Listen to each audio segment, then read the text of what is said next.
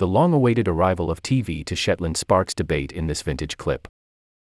In this BBC clip from 1964, the Irish journalist and presenter Cathal O'Shannon visits the Shetland Islands to report on the arrival of a television transmitter, which will make the remote Scottish archipelago the last part of the United Kingdom to receive broadcasts.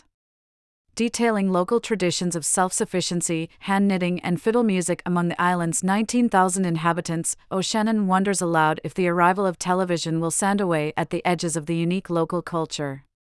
Viewed today, the clip serves as something of a Rorschach test for one's views on the global modern world. Does the report simply represent the latest alarmist tech panic, or did the arrival of television truly portend the end of an era?